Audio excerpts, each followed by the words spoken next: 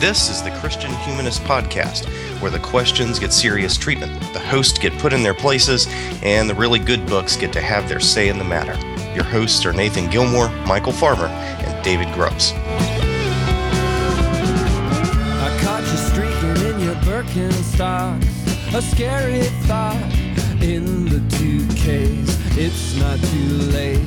Since some toothpaste got enveloped in your sticker shock, I gotta tell ya, it's a barrage. It's a barrage. It's a mirage. We are the tigers. We need separate rooms. We are so divided. Let us in. Thanks for downloading another episode of the Christian Humanist Podcast. My name is Nathan Gilmour. I'm coming down with a cold, so I'll apologize in advance for the sounds that I make. But in a much healthier state of mind, I am joined from St. Bonifacius, Minnesota, by Michial Farmer. Michial, how are you doing this morning? Well, I don't know. I'd call my state of mind healthy, but state of lungs certainly are healthier. Is healthier. Okay, fair enough. Of course, the gaping absence that you hear is the new Papa, David Grubbs. Because of my spectacularly bad timing on the day that his daughter was born. You all knew about that, actually, before I did.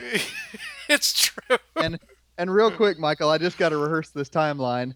I had this thought, okay, a lot of people are joining the Christian Humanist Podcast Facebook page, which is great. Keep joining. We love having new people there. They've certainly heard us mention the fact that, baby Grubbs is on the way.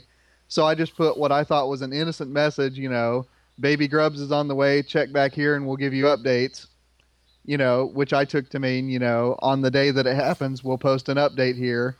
Well, immediately a whole mess of people from the University of Georgia say, oh my gosh, is the baby born? Is the baby born? And then I went back to my office from, where I'd been working in the printer room because it was montage season. And I noticed that my phone on my desk had a new text message, which read, we're on our way to the hospital. The baby's on the way. And I'm like, wow, if this were a TV script, I would say that it was contrived. Right.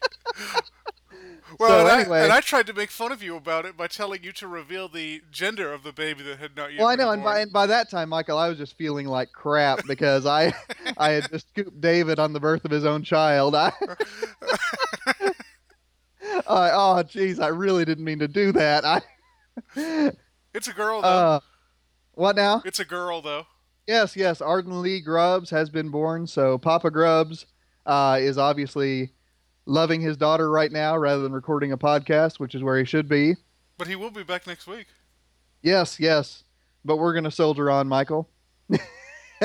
On the blog, I've once again been remiss with the Bible posts. I apologize for that. These last few weeks of the semester, as we mentioned, every semester are just a bear. So The students think they have it bad, but they have no idea. No. And yeah, that's another episode for another day. I'm coming in on Saturday and Sunday to do a review session for 2 classes. Do you think it will affect my teaching evaluations? Nah. He doesn't care about his students. Yeah, well, I'm not looking forward to seeing my evaluation this semester, but it's for reasons I won't talk about while we're recording. At any rate, I did post something just yesterday, so it'll be several days in the past for listeners, about seminary education. I had a conversation with some old seminary friends of mine on Facebook. I asked for their permission to move it over to the blog, and so I did so. If you are interested at all in seminary education or Christian education more broadly, please jump in, comment on that. Michial, do we have feedback this week? We do. We got 2 messages from a guy named Glenn. You have one and I have the other, so why don't you go first, because yours is first. All right, I will do that. So the first email, which he sent after our... Which episode was that, Michial? Was that our outrageous idea of Christian scholarship episode? I think it was. Yes, I think so. Glenn says, you discussed the leftward leanings of your audience in the most recent podcast. I therefore send you greetings from the right. And then, I mean, in what I take to be a more autobiographical note, I am rightfully rightward on both theology and politics. Being crippled and penniless, I am also fearlessly free of guilt. I am always bemused with those to my left. I am always bemused when those to my left try to play the guilt card on me. My apologies, Glenn. I just bungled your email. But so, we were having that discussion, Michael, in that episode about how when we post things that are of a controversial nature on the blog, we generally get more comments from the left than from the right. Glenn rightfully notes that, in fact, in his case, he is to the right of us. What's his other email say? He says, it's been a long time since my brief studies in the Russian language. If you're worried about the correct pronunciation, you should probably worry more about your mangling of the R in the last name of the brothers in Dostoevsky's novel. He says we should trill him. I can't trill. Can you trill? What, like Karamazov? Yeah, I can't do that. And he suspects that the T sound shouldn't be in the Z. Even worse, he says, is your pronunciation of the Y in the youngest brother's name. He says the name should not be Alyosha. I don't know if it's supposed to be Alyosha or what. He doesn't put a correct pronunciation guide. All right. Then he says, my personal position is that you're neither reading nor speaking Russian, so you shouldn't care what the Russian pronunciation is. If you're speaking American English, you're the expert. Don't worry about what some foreigner, who probably hates you anyway, thinks. Sorry, comrade. My impersonal position, he says, and here's the part of the email that I don't know how to read the tone of. Mm-hmm. My impersonal position is that I don't care what you think either. I'll spare you a long misanthropic rant, probably because I'm tired. I have no idea what that means. Wow. I don't know if it's a shot at us or I don't know. Man, I don't know either. But thanks for listening, Glenn. We love you anyway. One other thing, Michael, before we get on to the episode proper, I should note that in the most recent Theology Nerd Throwdown on Homebrewed Christianity, friend of the show, although not in agreement with us on a whole mess of important questions, Trip Fuller, did give a nod to the Christian Humanist podcast and said that one of the things that we do well is that we take seriously things that happened before our own generation. And he said that even though you've been making fun of him for weeks now. Yeah, I know. Yeah, I mean, he's trying to bless those who persecute. So, Trip, you're more Jesus-y than I am. I'll grant that. It's true.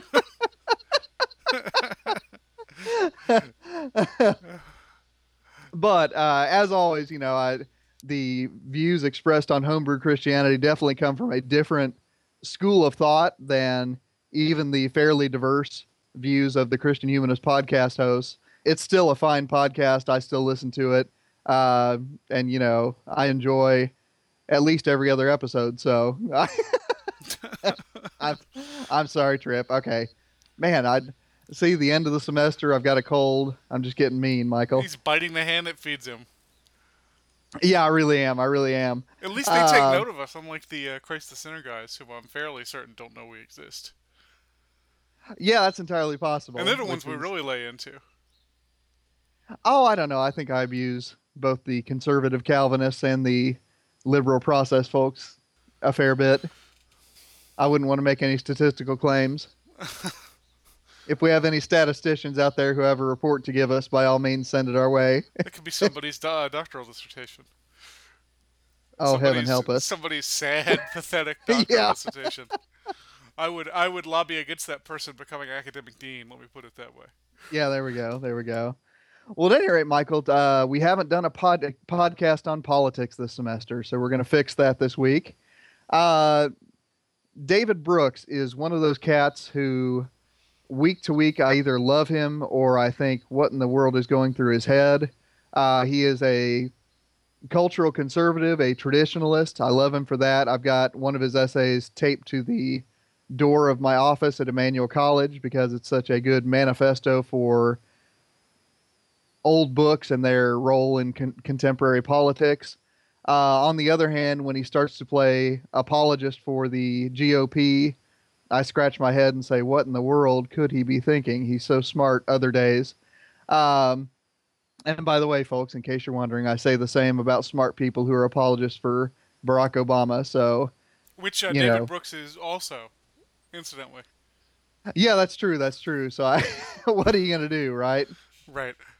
Anyway, one of his more table-setting essays. This is really something that sort of catapulted him into national prominence. Although obviously he'd been around before then. Were actually two artifacts. One was a book called Bobos in Paradise, which I read and enjoyed. The other is an essay for the Atlantic Monthly, which is now just the Atlantic, entitled "One Nation, Slightly Divisible." There will be a link to it on the show notes. But Michael, because we still don't have David, so we still don't have someone to do historical context for us, I'm going to have to ask you to do it. When David Brooks published this essay, it was December 2001, which was an interesting moment in recent American politics. What sorts of things had happened in the year and some change before that he mentions and that you want to mention that seemed to motivate the essay? And where do the designations Red America and Blue America come from? Well, an awful lot had happened in the few years just before he published this essay, right? I mean, the most obvious thing is September 11th, but we'll come back to that. Before that, you had the Bush-Gore election in 2000, which is one of the ugliest.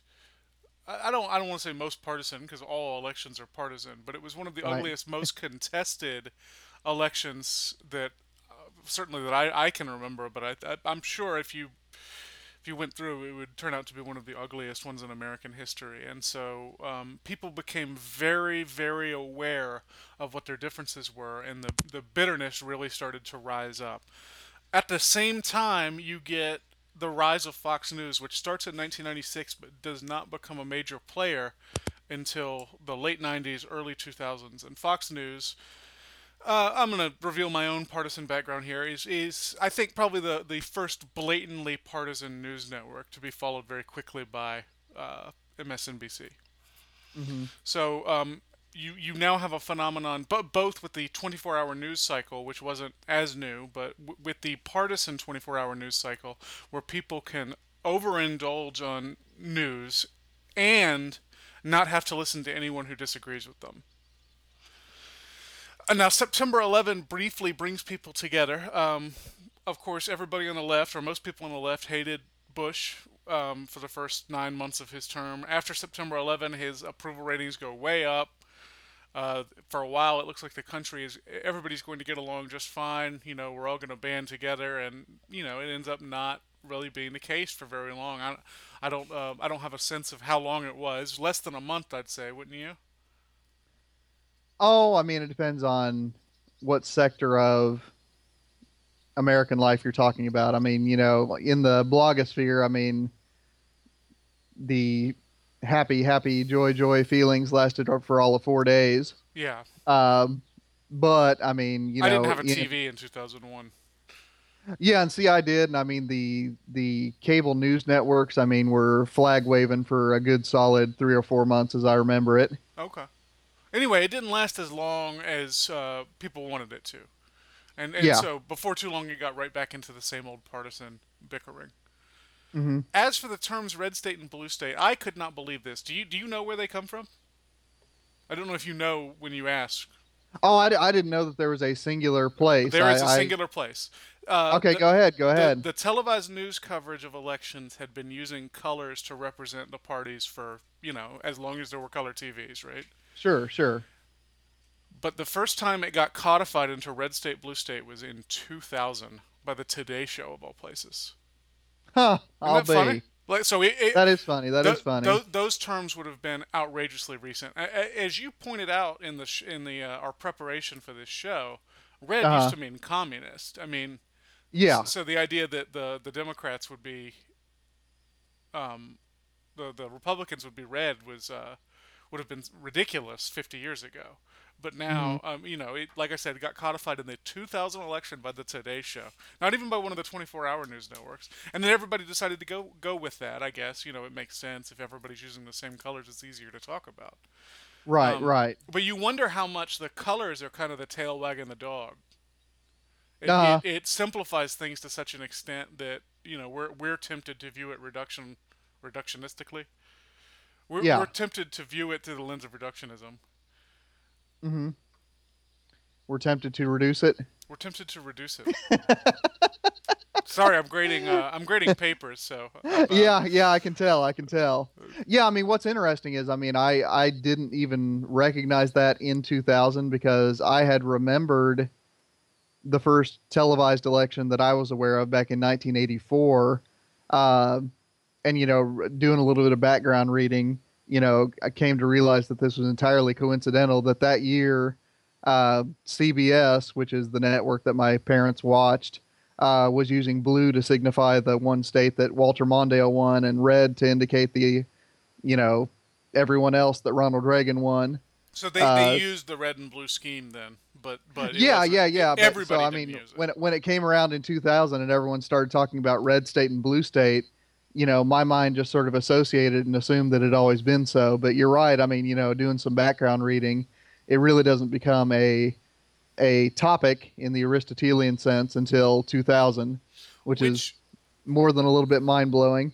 2000 is the first. I mean, I was aware of the 96 election and kind of vaguely aware of the 92 election, but 2000 was the first one I actually paid attention to. So it's strange for me to even think that there was a time when it was. To think that it's that recent kind of blows my mind.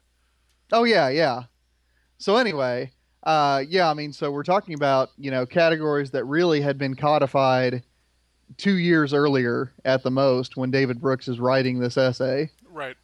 So, I mean, he is definitely inventing this mythology and I mean mythology in the sort of C.S. Lewis, Tolkien sense, this mythology of red America and blue America, far more than he is sort of reporting on it. So, I mean, when you think of articles like this, books like Thomas Frank's What's Wrong with Kansas, I mean, they are, again, I mean, if you think about it in rhetorical terms, they are really inventing this idea of red America and blue America. So, in this essay, Michael, I mean, Brooks entertains a few theories governing the divide that he sees among Americans. Because at that time, people were talking about the polarization of America and so on and so forth, and how that had been cured for a moment by September 11. And one of the theories that he dismisses pretty much out of hand is the theory that Americans are divided among haves and have-nots. Why does he dismiss that theory, and what others does he find more compelling? Well, he tells the story of Gore's campaign in 2000, and he says that Gore ran. Gore ran about 15 campaigns during that election. He changed his personality every 3 or 4 weeks. But one of the ones he tried was he tried to run as a friend of the common man against the corporate, mustache-twirling fat cats. And he tried that specifically in Franklin County, Pennsylvania, which is the red county that Brooks visits in the piece. But what happens is, when he actually goes into Franklin County, he sees that people don't respond well to the vibes Gore is putting off. Right? They don't see themselves as being aligned against the corporate fat cats, because there's much less income inequality in Franklin County than in Montgomery County. Montgomery County, Maryland, I think it's where Bethesda is. And that's Brooks's home county, and it's his blue county. Right. So there are certainly fewer millionaires in Franklin County, but everybody is much closer to the same level, so you're not being pushed against people who have way more than you. He says that if you live in Franklin County, there's likely nothing on sale in the county that you can't afford, whereas unless you're outrageously rich in Montgomery County, you are constantly bombarded with things you can't afford. So they're not feeling the pressure of the haves and have-nots in Franklin County, even though perhaps the average income is lower. The average income is lower, but the polls aren't as far apart. Right. So red staters don't see themselves as having less than other people, according to Brooks. Now, I'm not sure this really holds water. Having lived in red counties, I don't think that's necessarily true. I think it may be more closer to the point to say that people in red America, I really hate that term, tend to see themselves as potential rich people. Yeah. But it is certainly true that income inequality is higher in cities. There are richer people and poorer people in cities. That is. Oh, sure. That is yeah. That's undeniable. So that is actually one of the divisions he prefers, which is cities versus rural. He says cities tend to be blue, rural areas tend to be red. I think that is undeniable, because if you look at if you look at county by county maps of even red states like Georgia, the counties that are going to be blue are the counties that contain cities like Athens and Atlanta. I don't know if Savannah's blue or not, but certainly Athens and Atlanta are. Yeah. And I know we'll come to that in a minute. Suburbs, he says, look the same all over the country. So a suburb in a red state is going to vote pretty much the same way as a suburb in a blue state. And Right. Suburbs are places where people have the same general amount of income. Another divide he actually affirms is the religious divide. There are more traditional Christians and Jews in red states, and there's much more secular and New Agey types in the blue states. And he talks about, if you remember, one of the recent political scandals was Gary Conduit and Chandra Levy, the intern who disappeared, and they thought Conduit killed her. Yeah, yeah, and that story was seemingly invulnerable until 9/11. Yeah, nobody was happier for 9/11 than Gary Conduit. But Yeah, there you go. anyway, he interviews Chandra Levy's mother, and Chandra Levy's mother's like, "Yeah, I'm a Jew and a Christian, and I believe in the stars, and I believe in all this other stuff." And he said that is an attitude you're not going to find as much in the red states. Now, I don't think I think his being an outsider to Christian theology makes him overlook some things, because all the people he interviews, all the supposedly conservative Christians he interviews in Franklin County are mainliners. Yeah, Like his main pastor went to Union Theological Seminary, which I have nothing against Union. I would love to go there myself if I were going to seminary, but that is not a Right. conservative seminary. No, it's one of the more liberal seminaries I'm aware of. Right. So I think his being an outsider to Christian theology, he's Jewish, is he not? He's practicing. He is. He is. His being an outsider to Christian theology, I think, makes him oversimplify the religious views of both the red and the blue states. And then the other thing he said that I thought was interesting is the red states tend towards humility. People in the red states were much more likely to answer the question, "Are you special?" with no. And the blue states tend towards self-aggrandizement, which I don't have a sociological reading of that, but I thought it was interesting. I don't trust statistics that much, but his statistics back up his point there.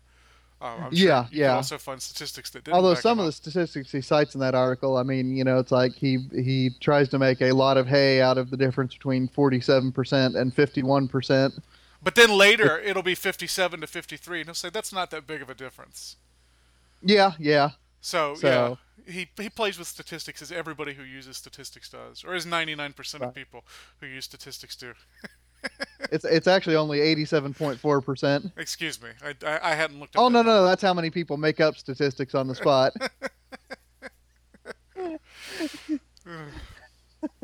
Anyway, so Well, yeah, at any rate, I mean, yeah. yeah, Go I ahead. mean that ego point. I mean, what do you make of that? I mean, does your own experience? I mean, you've probably spent more time in Blue America than I have. Just because, I mean, I could count on one hand the number of times I've visited the big cities of America. I mean, do you see any evidence for or against that division that he makes? I don't know. The only big city I've ever lived in is Omaha, and Omaha is red. I mean, Oh, yeah, yeah. not as red as the rest of Nebraska, which I believe is the reddest state. But Omaha's hardly a liberal city, so I don't know. I don't really have a sense of that. My gut is to say no, because I am Calvinist enough to believe that everybody pretty much thinks they're the bee's knees. Uh, but I can't back that up with any sort of personal anecdote. Oh, all right, all right. Well, I mean, I just mean I haven't even visited the big cities that much. Oh, So I see. Yeah, I mean, I've been to Chicago a handful of times, but I've never been in New York, never been in LA. So I mean, I guess it's true that people in the big cities I've gone to are less friendly, but I don't know if that's the same thing as being self-aggrandizing. It's kind of in the city you learn not to greet anybody too warmly lest they ask you for something. uh-huh. So I don't have a sense of that. I don't know if the thing about humility is true. I suspect that their self-aggrandizement just manifests itself in different ways.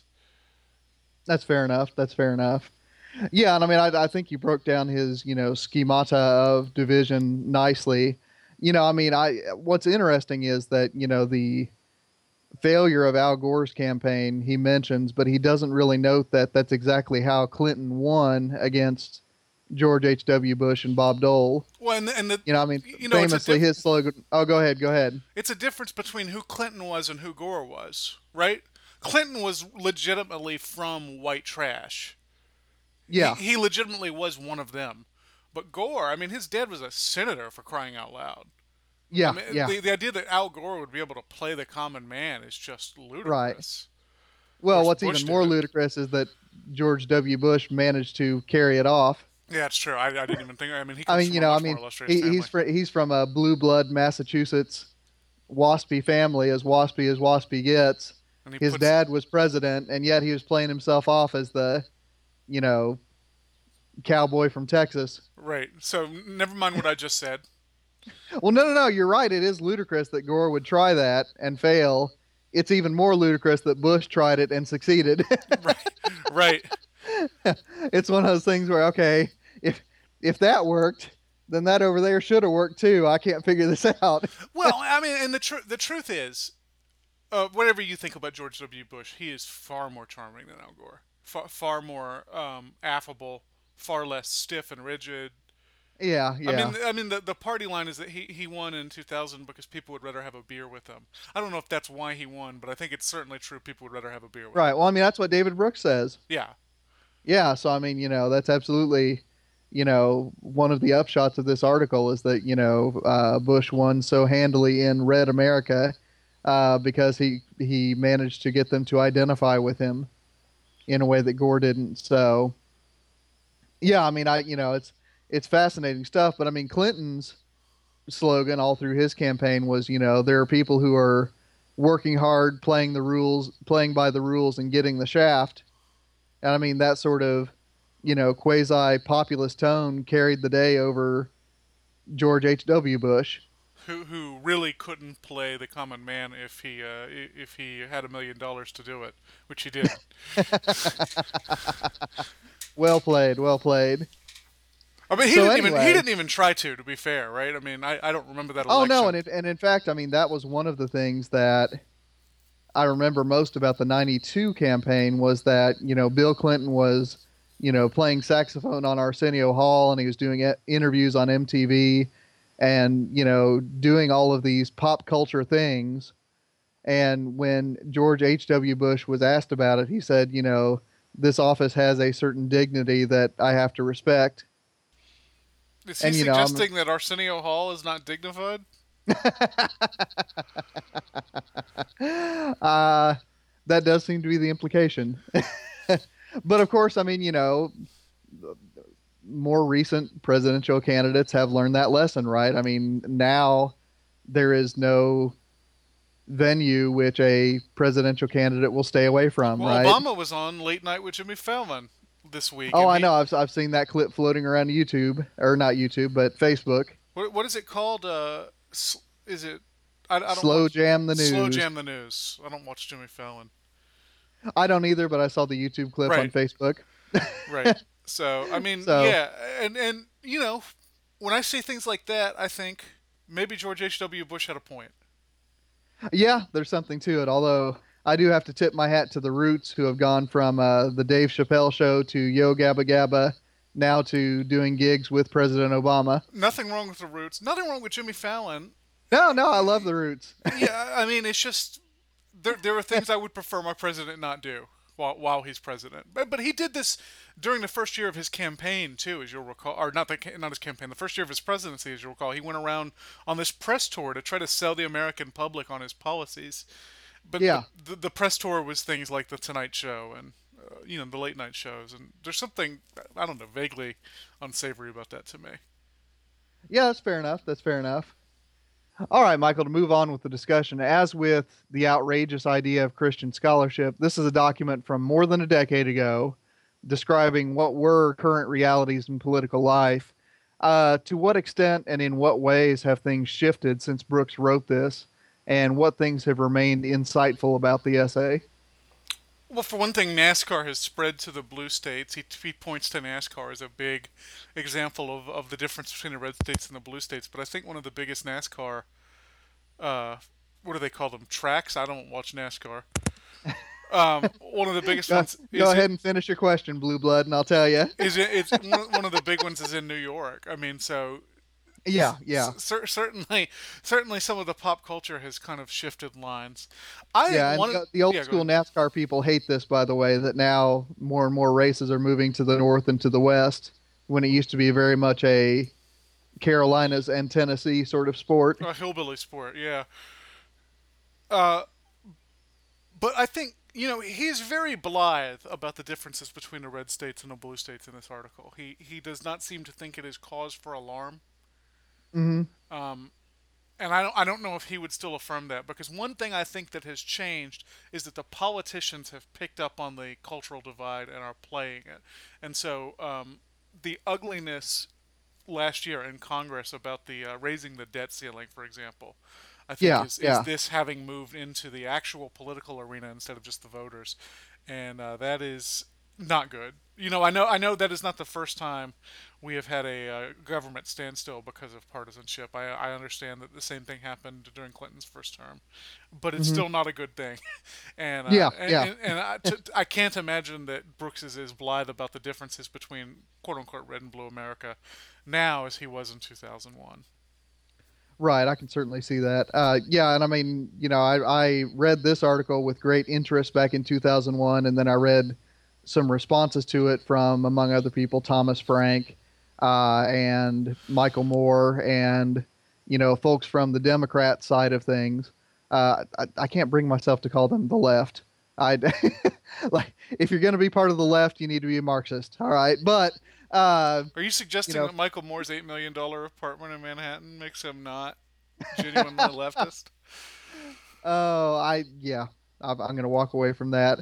Um, but at any rate, that's a frequent complaint that they were making about it. That in fact, if you go to certain areas of Kansas City or other Indianapolis to go to my home state or other big cities in the Midwest and the South, you're going to find Republicans who live the same sort of high spending lifestyle that Brooks describes as blue state habits, right?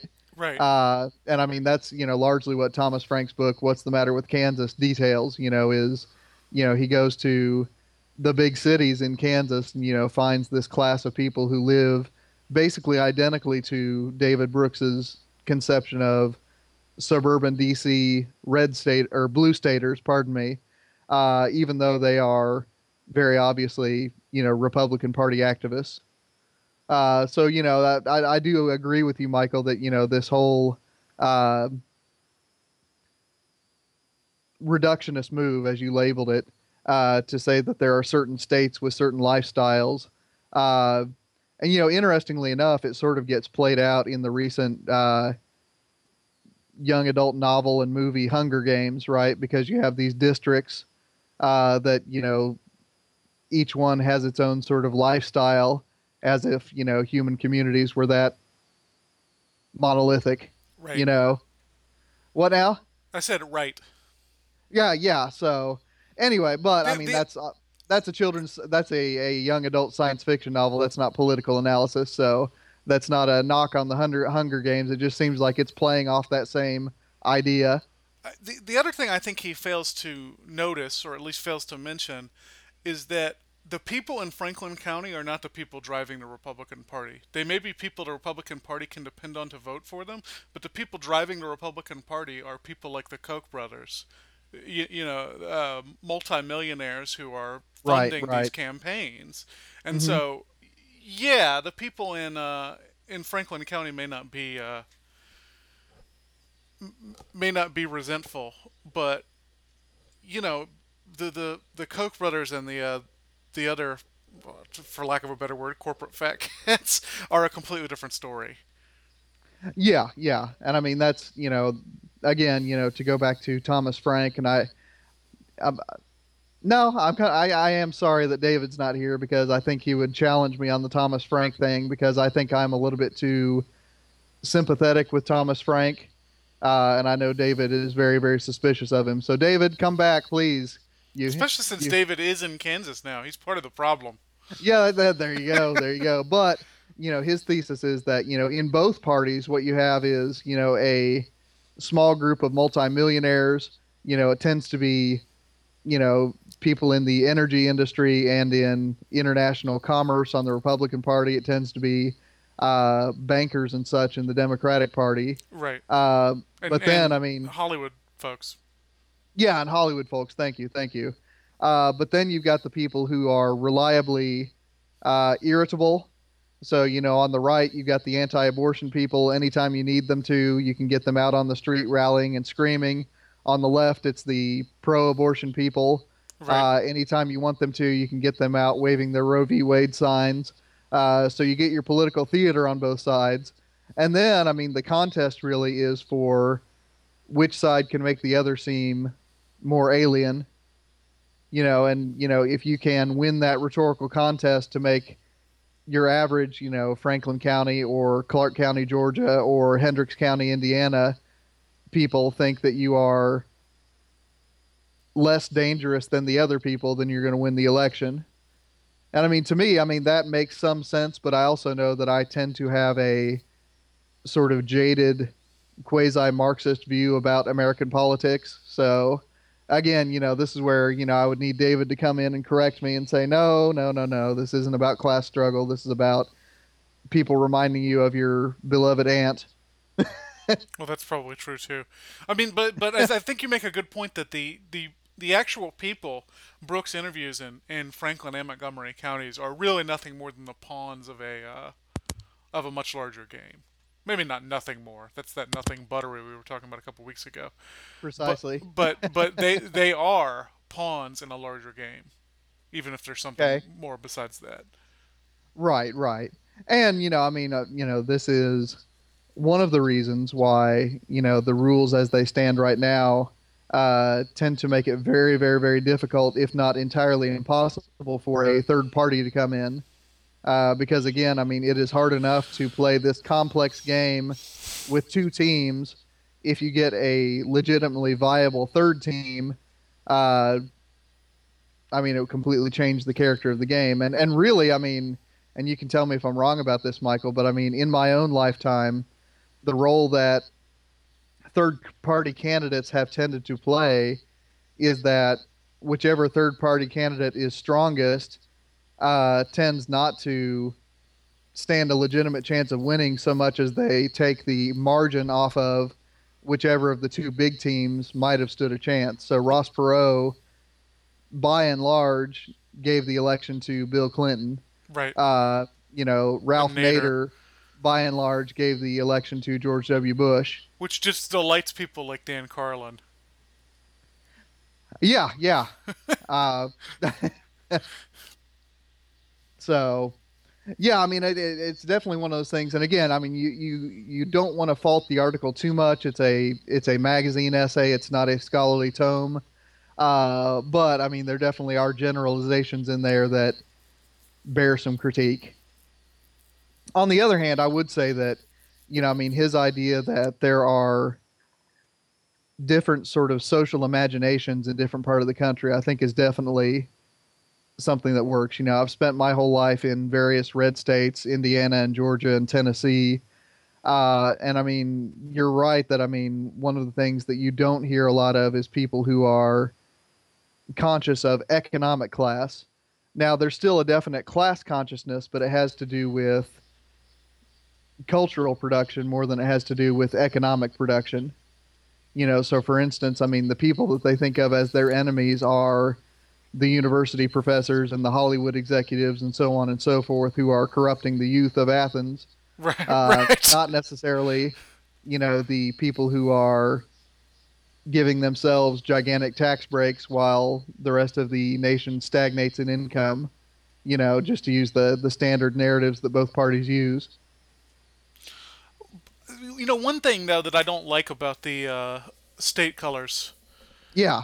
is that there are such a huge host of differences between the cultures of rural Indiana and rural Georgia, that lumping them together like that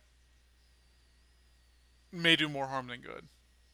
Right, right. And I mean, that bears out, I mean, really, I mean, in the 2008 election, where rural Georgia went overwhelmingly towards McCain and Palin, whereas rural Indiana, because the coal miners' unions are still a powerful political force, they didn't go for Obama, but they shifted enough away from John McCain that northern Indiana, which tends to lean more Democratic, pulled Indiana into the blue column. Right. So, I mean, that's something that I'll admit I don't even have the imaginative powers to imagine that happening in Georgia. No, I But mean, I don't think a Democrat has won Georgia since Jimmy Carter, no, I don't believe so. and I don't know if he would have won if he hadn't been from Georgia. Right, exactly. But when you can't So, carry your own state, you're in trouble. Like Al Gore, Gore. Yeah, 2000. right. Although his state really was Washington, D.C., as we already discussed. Yeah, it's true. I mean, he was nominally from Tennessee, but I mean, nobody was fooled. Yeah. Well, at any rate, I'm going to go ahead and ask you a question that everyone knows the answer to already, just to hear you answer it, because I like to do that. So tell me this, Michael. Why is this kind of partisanship that Brooks talks about a bad thing for a republic? And what sorts of partisanship, if any, are good for a republic? That's not even slow pitch softball, Nathan. It's just t-ball. Yeah, it's a beach ball. Yeah, yeah. I mean, it's bad because it stops stuff from getting done, stuff that needs to get done. Like, I mean, I alluded earlier to the thing about the debt ceiling last year and how close we came to the government shutting down. And while I'm sure there are people who think it would have been a good thing for the government to shut down, I'm afraid I can't agree with them. So when this partisanship really seeps into the parties themselves, it just becomes impossible to get anything done unless you have a supermajority, and even then, it doesn't seem to work very well. So obviously, Right. that's bad. Now, what sort of partisanship would be good for a republic is the sort of partisanship that Brooks seems to think we had in 2001, although I think he's wrong about it. This partisanship where we all have common goals and we just disagree about how to get there. Yeah. I think if that were the case, it would be really great, but I don't think that's the case. I think Mhm. he's starry-eyed, as I said earlier. Right. And I'll admit I have a more positive view of partisanship than you do, Michael. Just because I don't want the government getting a whole lot of things done. Yeah, Uh, my dad says that too. and I mean that the example I give is not the typical right wing example, but I mean it's precisely the sorts of things that happen when, in Bush's first term, when he had, uh, at least for the last 2 years of his first term, the House and the Senate both in his camp. And I mean, the policies that he enacted, I mean, there really wasn't any sort of effective resistance to them. And in my mind, because those aren't my politics, they went in a very bad direction at a very rapid pace. Now, I would imagine that, were the tables turned and, if Obama got himself a big majority in the House and the Senate, although he did that once and it didn't do anything, that, it would be those on the right who would say, we need more partisanship and we need someone to stand up to these guys. My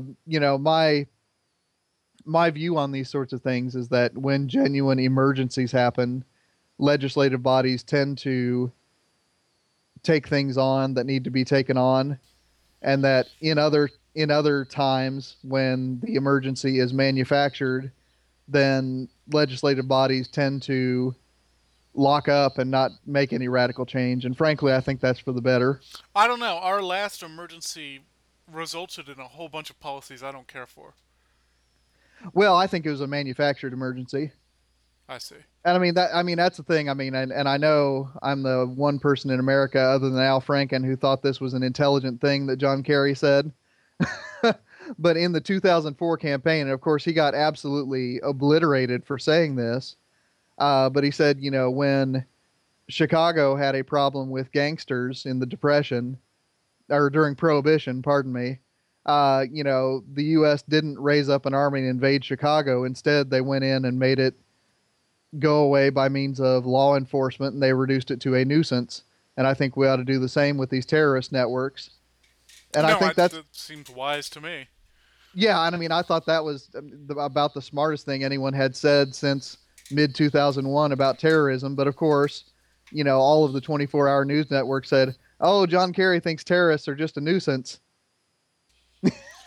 And see that may be the real root of the problem, rather than Uh huh. partisanship on the ground level, is the 24-hour news networks. I mean, we haven't done Yeah. that Yeah. episode yet, but I know it's fashionable to call them the root of all evil, but it's fashionable because it's true. Right. Them and the German university. Right.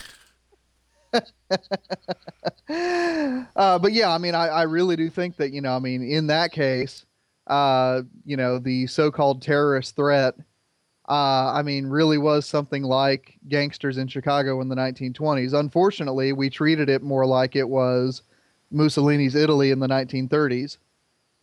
And, we raised this massive military response and we invaded countries and we, did all of these sorts of things that, as it turns out, didn't do a whole lot to stop the rise of global terrorism.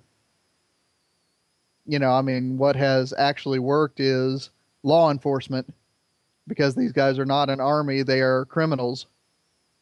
But anyway, I'm doing politics now, and with Grubbs off of the show, he's probably going to be listening to this episode and gritting his teeth. So He heard you praise John Kerry. yeah, I know. That's going to make my liberal friends mad too, because nobody liked John Kerry. I didn't. I didn't vote for him. I didn't either. I voted for Nader, but that's Oh, good lord. I I haven't voted for a Democrat or a Republican since 1996 though, so I'm one of those people. You are one of those people. Dan Carlin would be proud. Oh, I don't know about that. I think I'm just petulant. But at any rate, yeah, I mean, I do genuinely think that you know partisanship is good when we can avoid manufactured crises, because it keeps an ideology from driving the massive machine that is modern government power. So, I mean, that's my vaguely curmudgeonly take on it. Well, Michael, you and I have lived most of our lives in the Midwest and the South, the areas that generally get called Red America, even though neither of us likes that term very much. And yet, for several years, for both of us, we were in a university town, Athens, the places that often get called the Blue Islands and Red Oceans. And of course, Athens, Georgia is one of the typical university towns. Austin, Texas, Bloomington, Indiana, those sorts of places. Madison, Oh, okay. Madison. Wisconsin. Okay, Wisconsin. Very good, very good. Um, at any rate, how well does this article's analysis hold up when one considers the college town as a phenomenon? I think the college town is probably liberal in terms of the professors, certainly in terms of the graduate students, but the students themselves are certainly not. I mean, the students I taught at UGA were by and large Republicans. They were by and large Republicans or libertarians. The Democrats I taught were certainly in the minority. The overall flavor of the town is probably more blue than the other areas around it, Hmm. bec- because of the number of academics. I mean, there are very few conservative academics, especially the humanities. But I don't know. It's a weird phenomenon. It's almost like when you drive into Athens, it's almost like you've left Georgia, Yeah, because it certainly seems to have very little in common with. Uh, Clark County certainly has very little in common with Oconee County, other than location. right. And other than the presence of UGA professors, Right. that's a little inside joke, folks. Athens, Clark County is the poorest region in Georgia. All of the wealthy professors live in the adjoining Oconee County. Or I shouldn't say all of them, a significant chunk of them. Did you say Clark County is the poorest county in Georgia? That's what I've read. I always heard White County. Oh, okay, that's entirely possible. Huh. I would have a hard time believing it was Clark, having lived up there in Stevens and been to Franklin and White counties. Uh huh. But anyway, that's nobody cares about Well, our it might be sociological here's analysis. yeah. I mean, this might have been what I read, and it's been a few years since I read about this, but it might be that Athens Clarke County has the highest poverty rate in Georgia. Yeah, okay. That might have been what I read. Now that I think about it, so folks, if there are any Georgia sociologists out there who can correct us, by all means, do so. Anyway, yeah, life in a college town. It's no surprise that college towns are often called the People's Republic of blank. Yeah, yeah. But what I'm saying is that is mostly professors and graduate students. Undergrads, at least at UGA, I were not overwhelmingly liberal. When you agree? Yeah, and I mean, from what I've heard from friends who have been at Indiana University, that's also the case there. I can't really speak to University of Texas because I don't know that many Texans. But yeah, I mean that tends to be the dynamic in those towns is that the folks who live in town, uh, I mean, I'll just shoot straight about it. I mean, they tend to be low income people who work for the physical plant and food service for the university. Right. That's true in Bloomington and in Athens. Uh, so I mean, they tend to be Democratic voters. The professors, because they are academics, tend to vote Democratic just because that demographic tends to lean that way. But you're right, the students who tend to come from the suburbs of the big cities, whether that be the suburbs of Indianapolis for Indiana University, whether that be the suburbs of Atlanta for University of Georgia, they do tend to carry that GOP ethos with them. And because of this narrative of opposition that's been set up, again, I think that narrative predates the Red America, Blue America image, but it certainly plays into it because they carry that with them. They see at least part of their job while they are in college to be to resist being indoctrinated, whatever that means, by their liberal professors. So, they tend to move back to the suburbs of Indianapolis and Atlanta as registered Republicans. Right. And I mean, and again, this is where I need Grubs here to yank on my leash. Grubsy, where are you? But I mean, that's really where I sort of started to get disgusted with UGA by the time I left there in 2009, is that, I felt like I was just sort of perpetuating this suburban aristocracy, that these kids, come in with this sense of entitlement. I'm going to spend 4 years here, drinking and occasionally attending class in Athens so that I can return to Marietta, go to my upper middle class job, send my kids to private Christian high school. Yeah, these value voters. Yeah, and then, send them over to Athens to drink for 4 years so that they can send their kids to private Christian high school and so on and so forth. And I mean, just being part of that machine just got to wear on me after a while. And honestly, I mean, that's one of the things I like best about where I am now is that a whole lot of our students are first generation college students. And I mean, I actually feel like, and again, this is my, closet lefty sympathies coming out. I feel like I'm actually doing something to change the political culture of America, or at least I have the opportunity to. Until they move to Marietta. Yeah, well, yeah, and there's a libertarian once who asked Tony Campolo, who of course is always railing against the big corporations. They asked him, okay, what if one of these small startup businesses that one of your graduates, fires up in inner city Philadelphia gets so big that they become as big as Microsoft? And Campolo, who, if nothing else, is someone who sticks to his guns, he said, well, then I will oppose them just as ferociously. Good for him. So anyway, that's definitely one of the things that I agree, Michael. I mean, that rotating demographic of the suburban Republican student body is something that, makes the college town. Well, and I mean and again, I mean, that's why they tend to vote blue, right? Because college students as a group tend not to vote. Is that true? Oh, that's absolutely true. I mean, that's one of the things that, I mean, with really starting with Bill Clinton and all the way up into Obama's campaign, I mean, they have been struggling to try to get college students to vote.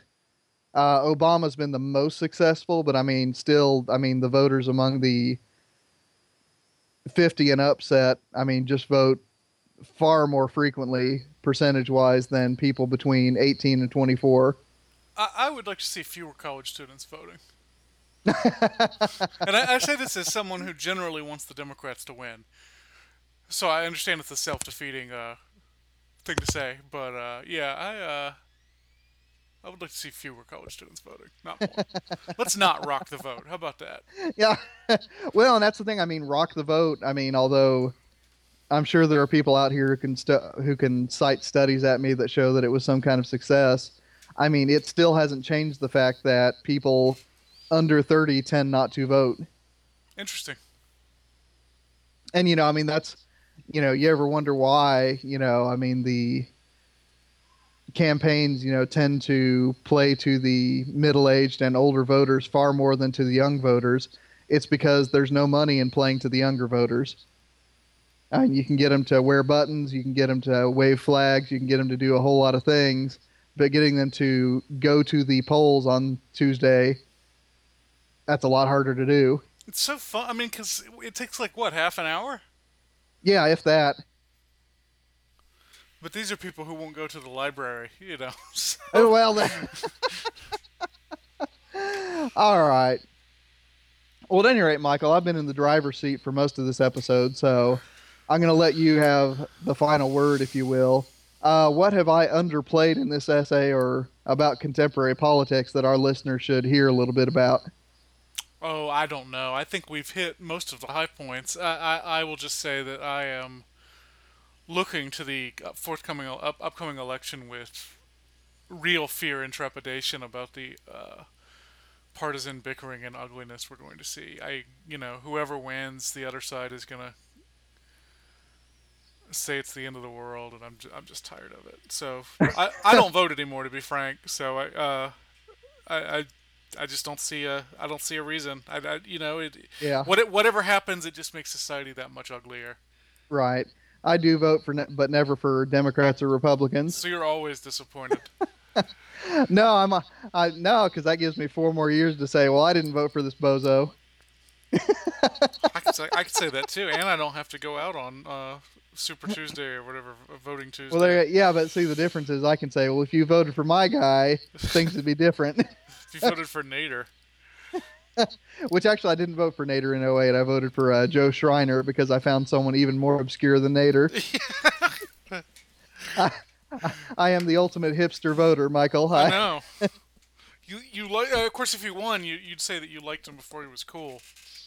Before he was mainstream, yeah. But folks, you need to go to voteforjoe.com. This is the Nathan Gilmour endorsed candidate. Yeah, I think, one of the 3 of us can endorse a candidate. The other 2 hosts of this show do not endorse any candidate. I just endorse Schreiner because, frankly, I don't think my endorsement carries that much weight. Grubbs will probably endorse somebody if you ask him.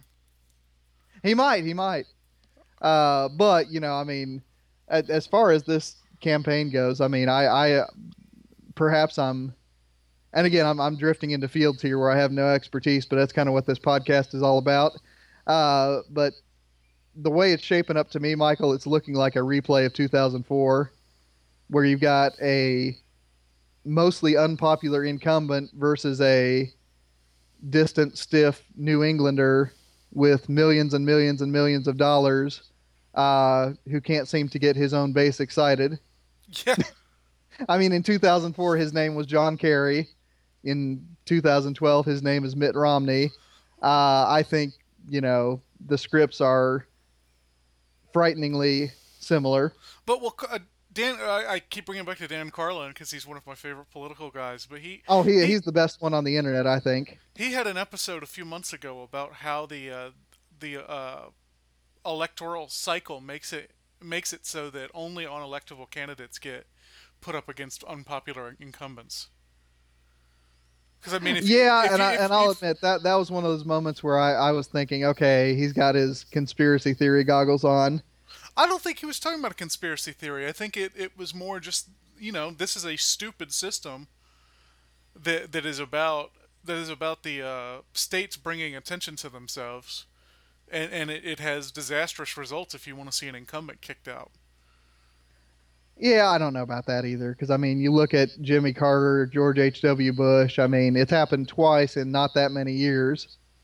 You look at the other examples, though. Dole, Yeah. Mondale. Well, okay, Mondale was a train wreck. I'll grant that. But, I mean, that's... I mean, I think anybody could have beat Bush in 2004 except for Democrat Bush, John Kerry. Yeah, yeah. I mean, Well, everything that people hate about George Bush was as true of John Kerry. I mean, I voted for Bush in 2004 because I figured then at least we'd get 2 new candidates in 2008. You know what I mean? I voted for Nader, so I've got nothing to say. Right, right.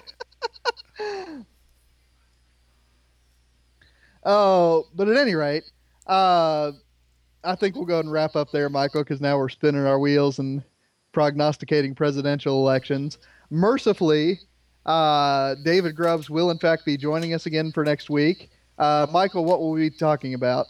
We will be doing the episode I promised earlier this semester, terrible movies based on great books. Cool. So you can tell it's the end of the semester because we have picked a topic that requires no preparation whatsoever. Absolutely. Well, at any rate, thank you, Michael, for the conversation today. We have now done our political episode for the semester, so we've fulfilled that promise. Listeners, if you want to find us on the web, you can find us at christianhumanist.org. You can find us on Facebook. You can find us on iTunes, where, of course, our best listeners and the ones dearest to our heart will leave us 5-star reviews and write positive things in the review column. You can also email us at thechristianhumanist@gmail.com.